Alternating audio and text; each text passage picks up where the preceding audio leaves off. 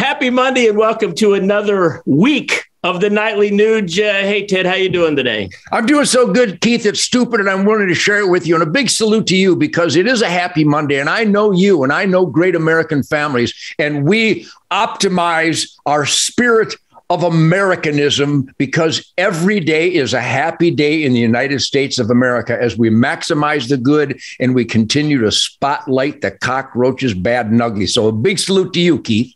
Thank you, Ted. You know, when you and I were younger, today was actually a really big day. It's President's Day. And, when I was in school, you were in school, teachers actually taught us about George Washington and Thomas Jefferson and Teddy Roosevelt. I think they're losing sight of real history. And I want you to talk about the presidents, the ones that mean the most to you, but I want to give you just a personal story. So the law school I went to was Washburn University up in Topeka. And when we walked in, there were bronze statues. On one side, sitting on a bench, was Benjamin Franklin. On the other side was Thomas Jefferson. Someone told me that they had removed the statues because they were offensive to some students.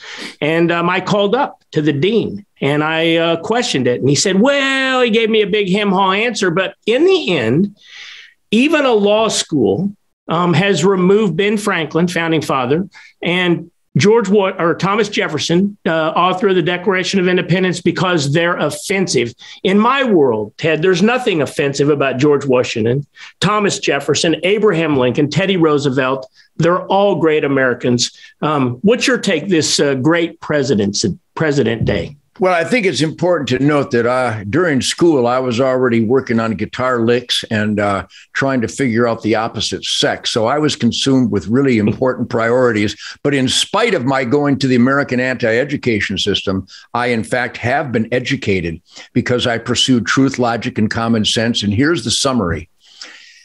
There's only one free life, liberty, and pursuit of happiness experiment in self-government in the history of humankind, as we literally and figuratively ripped off the shackles of evil, power-abusing monsters throughout human history. And we made mistakes here in America, but ultimately, nobody swims south across the Rio Grande for happiness. So a big salute to those founding fathers and those great, courageous men who threw a grenade in the paradigm of slavery and kings and emperors and created this glorious individual freedom celebrated experiment in self-government. That goes right to Washington and Jefferson and all those great founding fathers and great presidents, right up through John F. Kennedy. Everyone had their flaws. Ronald Reagan, great president, had his flaws. But overall, they brought quality of life to liberty and the pursuit of happiness. Same goes for the great 45th president, Donald J. Trump.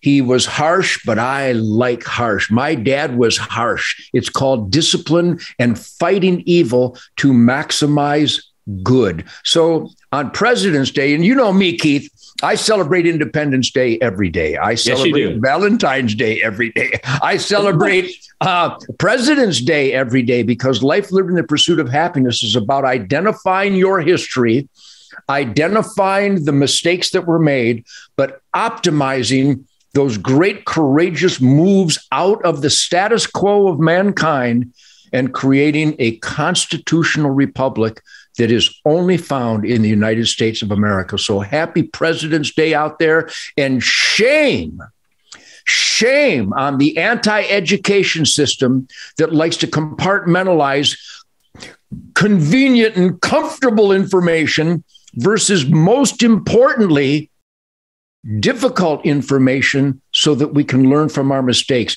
On the Nightly Nuge, I think the most important battle cry for freedom, life, liberty, and pursuit of happiness is that we instinctively must flex our critical thinking muscles. We should be critically thinking about all things status quo, all things standard operating procedure, because free men should never, ever give up that critical thinking. So President's Day should be celebrated, but not just the great ones, identifying the corrupt ones and identifying the tragedy of allowing them to get away with violating their oath to we the people.